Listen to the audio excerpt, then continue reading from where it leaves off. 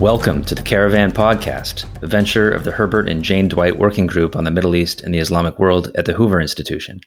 The Working Group publishes commentary on the Middle East and questions for U.S. foreign policy. You can read our work at www.hoover.org/caravan. In addition, we explore various topics about the Middle East on our podcast, the Caravan Podcast, and new episodes appear about twice a month. So please follow us. I'm Cole Bunzel, a fellow at the Hoover Institution and member of the Working Group. And today I have the pleasure of speaking with Michael Doran, a senior fellow at the Hudson Institute and author of the recent Hoover essay, America is Obstructing Turkey's Geostrategic Destiny. And we'll be focusing primarily here on the issue of Turkey and U.S. Turkish relations. Mike is an expert on Middle East security issues. He's been a professor of Near Eastern Studies at Princeton and an official in the George W. Bush White House, where he served as senior director in the National Security Council, in addition to positions at the Pentagon and State Department. And he's also the author of the book Ike's Gamble, America's Rise to Dominance in the Middle East, which traces the development of U.S. policy toward the region under the Eisenhower administration. Mike, thank you for joining the podcast. How are you today? I'm great. Thanks for having me. Great. So let's get to it. Turkey is a country you've been writing a lot about recently, including in this essay, America is Obstructing Turkey's Geostrategic Destiny. And you write here that U.S. Turkish relations are at a low point and that it's incumbent on the next administration, now the Biden administration, to improve the relationship, quote, to make the opening of a strategic dialogue with Ankara one of its top priorities. So perhaps you could begin by telling us a bit about your perspective on Turkey, why it is you believe the United States needs this strong relationship with Ankara, which not everyone in Washington, of course, agrees with, and why it is the relationship has soured to this point. Thanks. I think that the U.S. Turkish relationship is absolutely vital to the United States. And as you say, there are not a lot of people in Washington who are making that case. In fact, besides me and I wouldn't even say a handful, I would say a couple of other people, the case isn't being made. And that's part of the reason why I started making it. I never intended to play this role. But I noticed that the number of critics of Turkey has increased vastly. And some of the places where traditionally, institutions and I would say mainly institutions that have been bastions of the Turkish American understanding have kind of disappeared. And I'm thinking primarily of the military. You could always rely on the military during the Cold War and the years afterwards to have a good sense of the geostrategic importance of Turkey. And against the background of the war in Iraq and then the operations in Syria, the military, particularly CENTCOM, I think, has really soured on Turkey. I mean, to my knowledge right now, there are no sort of ongoing military-to-military talks of a significant nature going on between the United States and Turkey. It's remarkable. That's striking. Why? Really striking. Why would that deteriorate to that point? I mean, I know Turkey was against the Iraq War and it's been upset about our policy in Syria, particularly the arming of the YPG, the Syrian wing of the PKK. But it seems to go deeper than that. Is it? It goes very deep, and there's I think blame enough to go around on both sides. The thing that I focus on the most is trying to suggest to Americans that we have some of the blame for this deterioration, and that we've done a number of things without realizing it that have alienated and not just President Erdogan, not just the national security officials or AK Party officials or national security officials, but Turkish public opinion broadly. We have alienated it significantly without realizing it, I think. That's one of the things that is really striking to me as somebody who talks to Americans and to Turks, is how deaf the Americans are to the Turkish concerns, and how unaware of how their actions are playing popularly in Turkey as they unfold. So maybe we can get into some of these Turkish grievances against the United States, which Americans broadly don't probably understand or appreciate. What are those grievances? There are two. There are two that stand out above all others. One is the perceived support by the United States for the Gulen movement in Turkey. The Gulen is a Islamist cult leader, Turkish cult leader, who's sitting in Pennsylvania.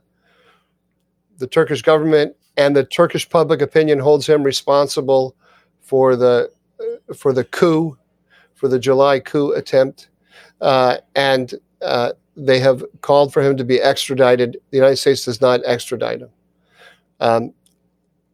A very broad segment of the Turkish public believes that the United States supported the coup. And so, for example, just to give you one little example of the kind of thing I'm talking about. Americans will argue, well, we didn't, but the Turkish perception is that they did, and the guy who is universally reviled in Turkey, by the way, not simply by Erdogan. This is a great example because the opposition to Erdogan also reviles Gulen. Because historically, Erdogan was in an alliance domestically with Gulen for a number of years, and then they had a falling out. But before the falling out, Erdogan was using Gulen to go against his opposition, and then they had a falling out. Now Erdogan is against Gulen, but so Erdogan's opposition hates Gulen, and Erdogan's supporters hate Gulen. There's nobody in Turkey who is more hated than Gulen, and rightly so. I mean, the Gulen movement is.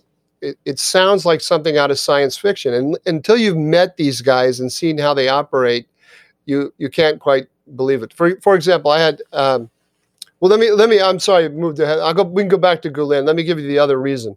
Sure. The other grievance. The other grievance, the major grievance, is the United States is supporting the PKK.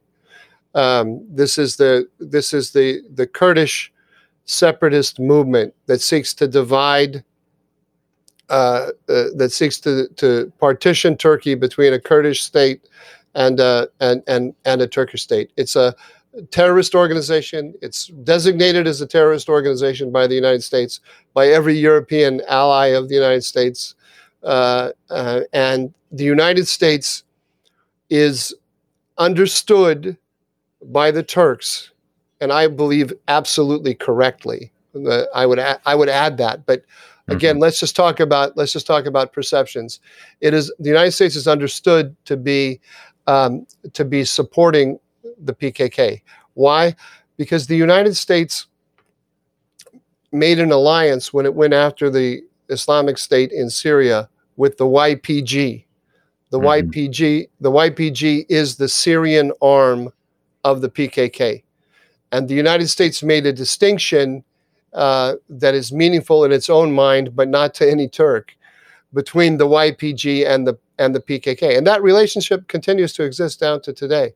So we armed and trained and equipped the YPG, and then we used it to build up because we didn't want to put American forces on the ground in Syria, and we put under the YPG Arab militias, and we called this hybrid that we created, America created, the Syrian Democratic Forces. And then by combining Kurdish YPG, which are PKK forces, with these Arab militias who are subordinate to the Kurdish elements, we then gave the PKK the ability to have a much greater geographic and demographic reach in Syria than it would have had without our support. If you follow what I mean, Right. if you're a Kurdish organization in Syria, there are three major enclaves, maybe four if you depending on how you want to count it, of Kurdish enclaves in Syria. A Kurdish separatist group has limited ability to have influence beyond the areas of Kurdish demographic concentration. But if the United States, the greatest power on earth, comes in and puts you at the top of a pyramid that has Arab militias in it as well, well, then suddenly you can own a lot more territory, which is what we did right on Turkey's border. And so the Turks said, hey, that those Syrian democratic forces that you're talking about, they are, the whole organization, the SDF, is headed by a guy named Mazloum. That's an assumed name. Mazloum Abdi. Right? Yeah, Mazloum Abdi. Mazloum is what the Turks call him, the adopted son of Abdullah Öcalan. Öcalan being the head of the PKK, the founder of the PKK. Is he actually the adopted son? I don't know, but there are pictures of him as a youth, bathing in a lake with Öcalan. He's been very close to Öcalan forever. So when Donald Trump, to give you two examples of how we enrage the Turks without even realizing we're doing it. Donald Trump, during the tensions between the Turks and the YPG, he tweets that he thinks that President Erdogan should sit down and negotiate with General Mazloum. Great guy. I don't know if Trump called him a great guy, but the United States would really like to broker those negotiations between you, President Erdogan, and Mazloum. So, without realizing what he's saying, I don't think Donald Trump knew. That's a bit like telling Bibi Netanyahu he needs to sit down with the leader of Hamas, isn't it? Yeah, no, not yet. Yes, exactly. Not just he has to sit down, but the United States will help you broker that negotiation. So the United States elevated, in the eyes of the Turks, correctly, we elevated Mazloum to being on a par with a NATO ally that has 83 million people. It's been our ally for 3/4 of a century. It's crazy. Perhaps I can just to sum up how outrageous this. Sorry, can I go ahead? Can I say one more? Just one more. The other one is during the election, this last presidential election. Joe Biden gave an interview with the New York Times editorial board. I think it was in December of 2019. He gave the interview. It was part of a kind of television show that they do. It was the television show came out in January of 2020, but there was an excerpt from the interview about Turkey, which didn't make it into the program, and that mysteriously appeared on the web in August of 2020. And the Turks understand, and I have no reason to think they're wrong about this, that it was the Biden team that leaked this as part of their election campaign, and in it, Biden all but says that he intends to topple Erdogan if he's made president. So here you have the Turks who believe, many of whom believe, and it's not a crazy connection that they're making, because Fethullah Gulen is sitting in Pennsylvania, protected by the United States, who won't extradite him, and they believe that Gulen carried out the coup, the attempted coup. And then you have Joe Biden saying, if I become president, I'm going to topple Erdogan. I mean, he didn't use those exact words, but the meaning was just, I'm going to work with the opposition to get rid of Erdogan. I can't remember the exact words he used. So there's already a context in which they're understanding these words. I don't think that Joe Biden understands how those words were heard in Turkey. And again, I'm not talking about Erdogan. I'm not talking about his advisors or the AK party. I'm talking about every nationalist Turk. So from the perspective of the Turks, the United States is harboring a coup plotter. It's cooperating with its principal terrorist adversary in northern Syria, and the new president seeks to unseat the Turkish president. Did I get that right? Yes, but let's just add one more thing to that. It's not its principal adversary in Syria, its principal adversary, period, because the PKK works in Turkey to split up Turkey. So I'm glad. So there are lots of Turks who believe that the United States is trying to bust it apart. So maybe to push back a little on what you've been saying about Syria and the YPG PKK, a lot of the apologists for this policy would say, well, we didn't have any other partner to work with. We needed the SDF, YPG, whatever you want to call it, to fight ISIS. The Turks weren't helping to fight ISIS. This is also a period during which the Turks were making a lot of outreach to the PKK. So all of this was in a context, or began in a context, of a kind of softening of the Turkish position on the PKK. And look, there was really no alternative. The Turks didn't prove willing to go after ISIS to the extent that we were committed. What do you say to all of those sorts of arguments? Yeah, I don't buy any of them. Not in the least. Let me. I can counter them in a number of different ways. Let me just say one way I'd like to get to. I want to make sure that we don't, as we get down into the weeds here. Sure. One of the reasons, but I would like to actually answer some of those specific arguments. But one of the reasons why I have latched on to the Turkey question so tenaciously, because it's not making me lots of friends in Washington. Yeah, I've noticed. It's a very unpopular opinion, and it's an unpopular opinion among people who normally tend to agree with me on things. The reason I've latched onto it is, one, I think Turkey is incredibly important for the future of the United States in the Middle East. Turkey is the most powerful country in the Middle East. It is the most stable country in the Muslim world. It is the most democratic country in the Muslim world. I mean, they get hit all the time on this question of authoritarianism and so forth. But what, compared to what? I mean, this is but just as a political geostrategic unit, the Middle East was ruled from Turkey, from what is today Turkey, for 1,000 years. I mean, between the Byzantine Empire and the Turkish Empire, I haven't added them up. It's probably even longer. But for a very, very, very long time, there's a reason for that. This is an incredibly powerful and important country that has a very strong sense of itself. It's not going to stop doing a lot of the things it's doing because America gets angry with it. This is the geostrategic destiny aspect of what you're saying, right? Yes. I want to get to that, and I want to get to the.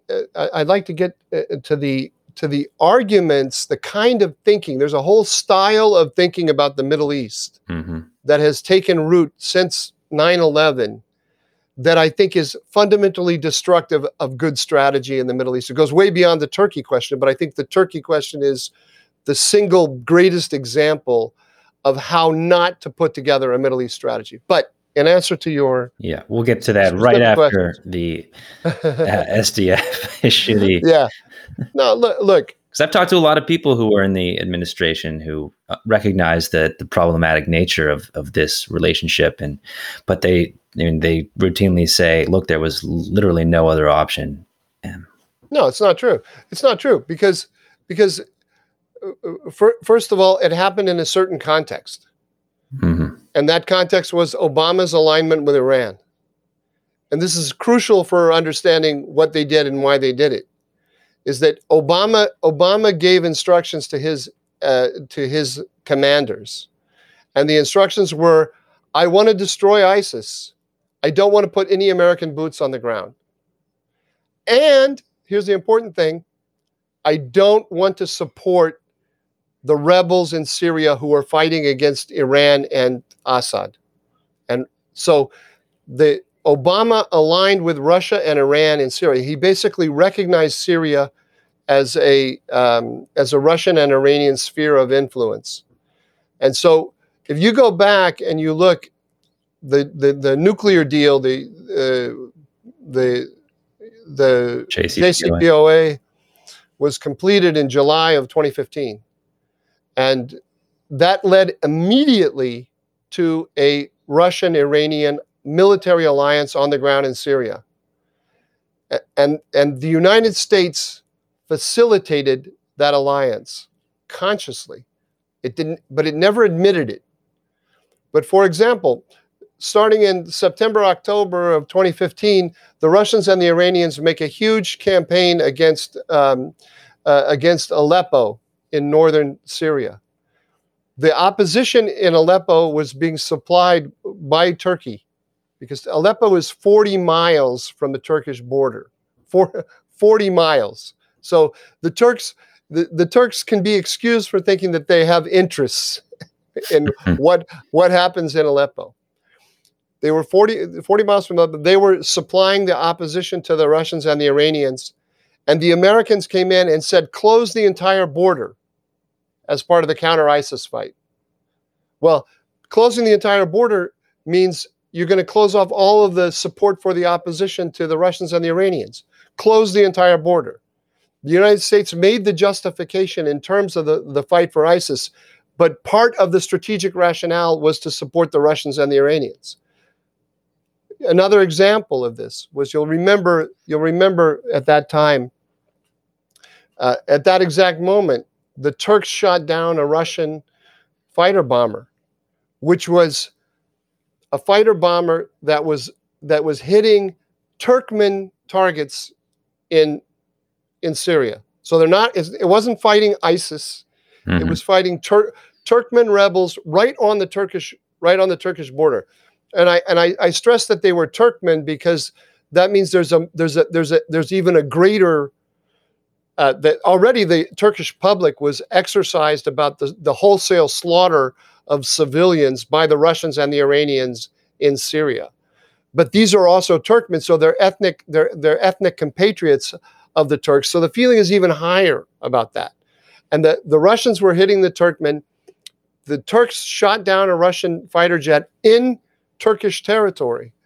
And the United States defined it, the Obama administration defined it as a squabble between third parties that it had no stake in. You know, Mr. Erdogan, I hope you and Mr. Putin can get together and solve this little fracas. So not treating Erdogan as an ally. Not treating Meanwhile, Putin is doing everything, including putting forces on the ground to support his ally Assad, whom the Turks wanted to topple. So what the United States did, the United States made what Obama did. Obama made a calculation. I want Assad to stay in power. I want the Russians and the Iranians to impose order. The Turks are getting in the way of this. I don't want to do anything to support the Turkish effort to push back against the Russians and the Iranians. So the United States put, in a sense, and U.S. policy facilitated the rise of the Russian-Iranian alliance in Syria, putting Russian forces on Turkey's border, putting Russian forces on Israel's border. So this is the missing context, in your view, to the establishment of the relationship with the YPG. Is that where does the YPG come from? Do you know when the YPG was created? I know that it didn't exist under that name until 2015. It never existed. It was the PYD. It was a political. That's right. It was a political organization of Syrian Kurds. But the Syrian extension of the PKK. It's established in 2011 against the background of the Civil War. because this is actually absolutely crucial for understanding what the United States did and why it drives the Turks crazy. So the YPG is the result of Assad's recognition that he cannot hold on to the Kurdish regions and to the entire eastern region of Syria. The rebellion has started. He understands he's got to concentrate his forces in what the Syrians now call vital Syria. That's this string of cities that goes from Aleppo in the north down through Homs and Hama and down to Deraa in the south. It's all along one straight line, and everything east of that, they realize that they're not going to be able to hold on to. So what does that mean when Assad realizes that he can't hold on? Who's gonna move into the vacuum if he can't hold on? Well, there are two possibilities. There is the opposition to Assad can take hold of those areas, or Turkey and Turkey's proxies. He doesn't want either. A third option is to build up the Kurdish forces. He doesn't historically. Assad does not love the PKK or Kurdish separatists, but he has always had, historically, the Assad regime had a strategic relationship with the PKK, which it's always used against Turkey. Yeah, I was remembering. I thought that they harbored Öcalan for a while under Hafez. They harbored Öcalan. And I misspoke when I said he didn't have a strategic relationship with PKK. I meant, from Assad's point of view, he doesn't love Kurdish separatism. Okay. But he's used the PKK against Turkey, and in the current context, it's better to have the PKK run those areas, because the PKK will not harbor opposition to Assad, and it's against Turkey. So it's the least worst option for him, and so he got together with the Iranians and with Talabani. In Turkey, in Iraq, the Kurds are split between Barzani clan and the Talabani clan. Barzani is allied with Turkey. Talabani is allied with Iran, or aligned with, maybe is a better word to use. So the Iranians, that's Qasem Soleimani, together with Talabani, got together with the Assad, and they agreed to create the YPG. And they got together with them and the PKK, and they created the YPG in order to create Kurdish forces seemingly separate from the PKK that can hold territory against the Turks. And then later, I add another? Yeah, I just want to move forward. Go ahead. But then later, the United States would cooperate with them in the fight against ISIS, and this is the attraction to the United States. If you're Obama. And you're Obama, and you want to kill and you want to destroy ISIS, but you want to stay in good relations with Assad and the Iranians, who do you turn to? I guess the PKK, the YPG. Let me ask you, but Cole, let me ask you a question. If you got a country that's been your ally for 70 years or 75 years, depending on however you want to define ally, or when the U.S. Turkish alliance begins. It's got 83 million people. Every nationalist Turk, every Turk is opposed to PKK. You're building up a PKK statelet on its border. How long is that going to last? If you talk to American officials at that time, I'm talking about 2012, 2013, 2014, they say, "Oh, the Turks don't have the forces. The Turkish military is no good. It can't help us. They don't have. They say they can do it. They say they want to work with us. We say, where are the forces? They don't have them. Look at what all of a sudden now Turkey is in Libya. Turkey is in Azerbaijan. Turkey's in Syria. Turkey's in Iraq. Turkey's in Somalia. Turkey's a very significant power. So, just in terms of Geopolitics 101, you're going to build up a little terrorist organization, and in doing so, you're going to stick your thumb right in the eye of Erdogan, and you're going to say, this is going to last.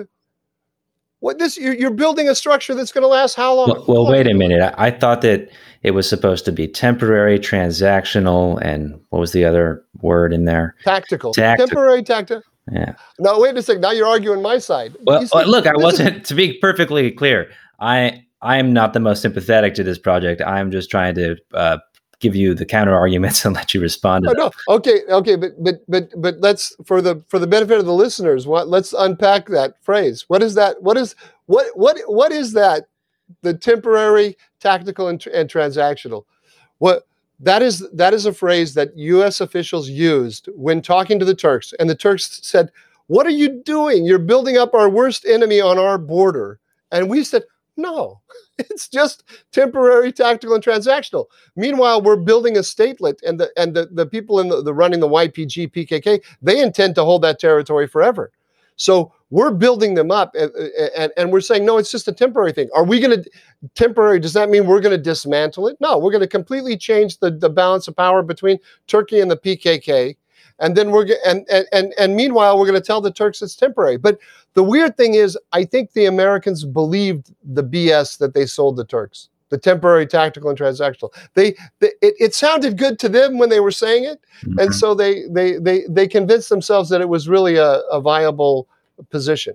Okay, maybe we can move on a little bit from the Syria PKK issue and get back to what you were talking about a certain cast of mind about the Middle East that's taken hold in Washington, and maybe we can address that by looking at the way that the U.S. strategic community, as you mentioned in this article, kind of doesn't necessarily like to look at Erdogan as an ally at all. And I've seen people not just on the Democratic side of the aisle, but on the Republican side, your more natural allies who have really no positive things to say whatsoever about Erdogan, who regard him as an Islamist, somebody with revanchist, neo-Ottoman ambitions about the Middle East, somebody who persecutes journalists and engages in press censorship, harbors a lot of the Muslim Brothers today.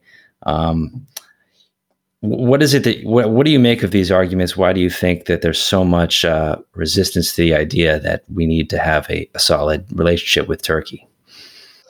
I think there is this thing that I said I wanted to talk about, which troubles me about the way Americans talk about the Middle East in general. It's an American quality. It's not simply a Republican or Democratic one, but I think we see a particularly strong element of it in the Democratic Party. And that is, we don't talk about states when we talk about the region. We set up all these false binaries, Islamist, not Islamist, Saudis versus Iranians, moderates versus extremists. We talk about democracy movements versus authoritarians. We talk about the region in these ideological terms, and we also got focused on small groups like Al-Qaeda and ISIS. The job of the United States is to build a lasting order that benefits the interests of the United States and its allies. Order comes from states. The first question we should be asking is not, do we like authoritarians or Democrats, or do we like Islamists or not Islamists? Do we like Saudis or Iranians? We said the first thing is, what are the states that the United States can work with to create order? It's so simple. I mean, it's just basic geopolitics 101 that any undergraduate should get, the freshman year. And the United States, especially now when the United States is so powerful, and we don't have any enemies near our borders. So we're not used to thinking about the pattern of power, about the alliance system. Mm-hmm. And there's an alliance system in the Middle East. and it's made up of the United States and its traditional allies, the most important of which are Israel, Turkey, and Saudi Arabia. Because the key is who has the power to project influence or military force beyond their borders. I mean, Jordan is part of the American alliance system. Fantastic country, Jordan. Fantastic. But Jordan is not going to project power into Syria. As Fuad Ajam used to say, Jordan is a country is just a toll booth. No, I wouldn't say that. I think that they get underappreciated actually because they don't have certain qualities. But projecting power beyond their borders is not one. Bahrain, also wonderful country, Bahrain, and I can speak to you about many great qualities that they have, but they're not going to be projecting power. So if the United States military is not going to be doing it itself, who's going to do it? Who's going to do it? Now, Obama had an answer to this question. I hate his answer. I think it is I think it's horrible. But his answer was, we're going to create an equilibrium between America's traditional allies and Iran and Russia and Iran. And so he kind of saw the United States as the country that's the balance that is holding the balance between these sides, and that's what we're going to do. That's not going to work. The only answer is we got to have Israel, Turkey, and Saudi Arabia. And Turkey is incredibly important because it can really, unlike more than the Israelis, more than the Saudis, it can project power. So why would someone like Michael Rubin write that, this is from an essay a year ago, Turkey is not a pro-Western country and it is not an ally. Turkey is, by any objective definition, a state sponsor of terror, and Erdogan remains a diehard opponent of the United States and the West. Well, where does that come from? I'm not a psychologist. I have no psychiatric degree. I can't begin to tell you what's going on in Michael Rubin's mind. I would say, to me, there's a clearly an anti-American alliance system, and that is the system run by Iran. Iran, Syria, Iran's proxies, Hezbollah, the Houthis, the militias they put together in Iraq. The goal of the Iranians, supported in large measure by the Russians, supported even one step removed also by the Chinese. The goal is to undermine the American order in the region. So the Turks are not trying to undermine the American order in the region. Historically, they've sheltered very comfortably under the American alliance system. There's going to be friction with the Turks. There's going to be like there's friction with the Saudis. There's no such thing as a friction-free U.S. alliance system. The job of the United States is to work with those powers to come up with a picture of the region that they can live with and that we can live with, and then to be the shock absorber between them, because there's tensions between the Turks and the Israelis. There's tension between the Saudis and the Turks. Mm-hmm. Our job is to be the shock absorber. Our job is to help put together a picture that we can all live with. None of us is going to be perfectly happy with the picture, but we can come up with a picture that we can all live with for sure.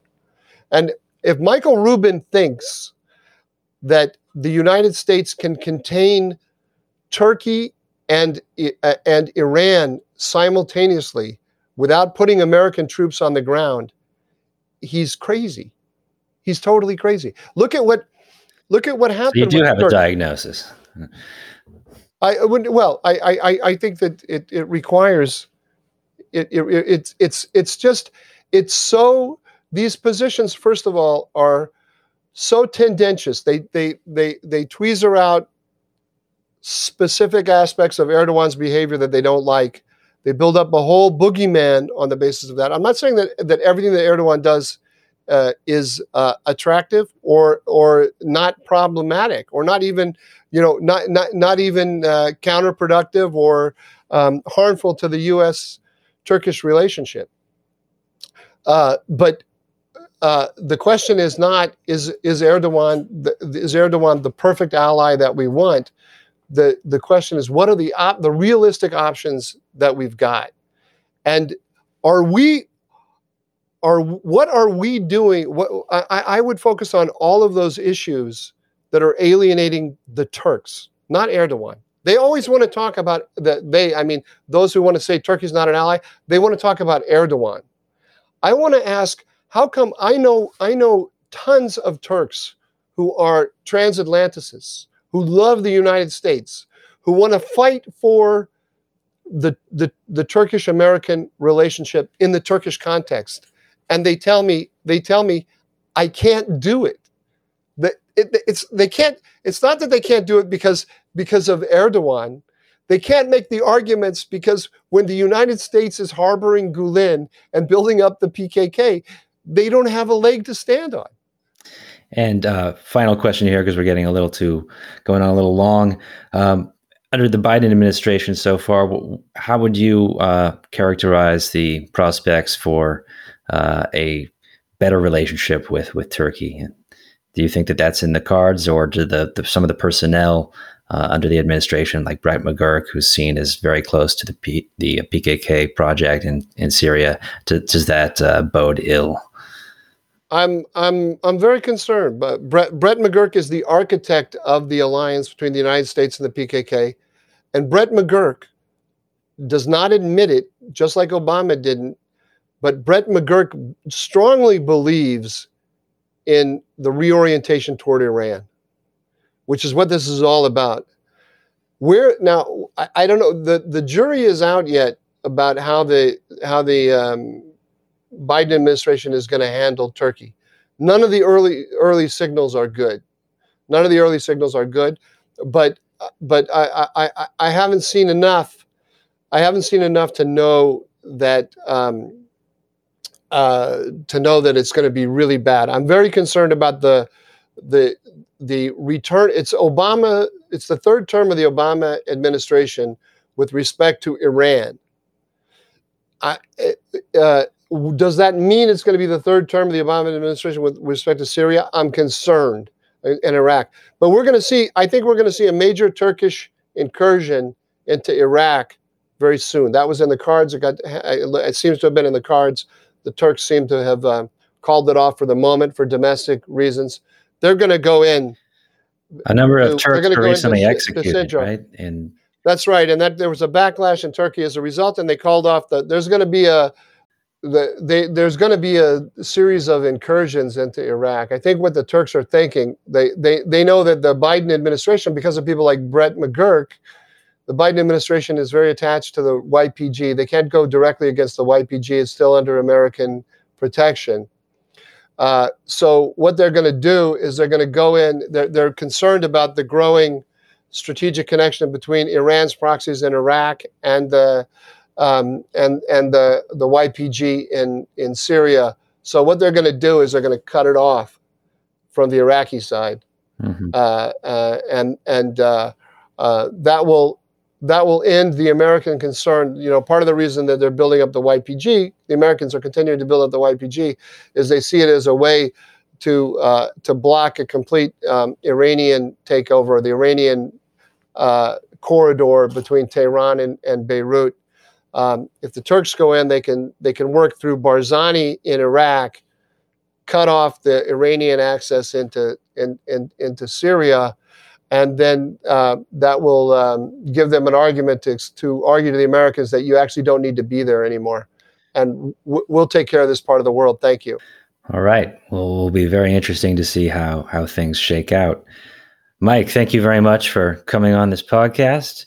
To the listeners, you can follow Mike on Twitter at Duranimated. Did I say that right?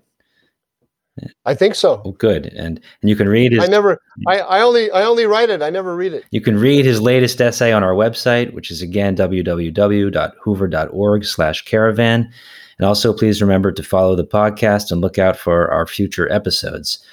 On our next episode, Russell Berman will be speaking with Karen Elliott House, former managing editor of the Wall Street Journal and author of the book on Saudi Arabia, its people, past, religion, fault lines, and future, discussing U.S. policy towards Saudi Arabia and the role of human rights. This podcast has been a production of the Hoover Institution, where we advance ideas that define a free society. For more information about our work, and to hear more of our podcasts or see our video content, please visit hoover.org.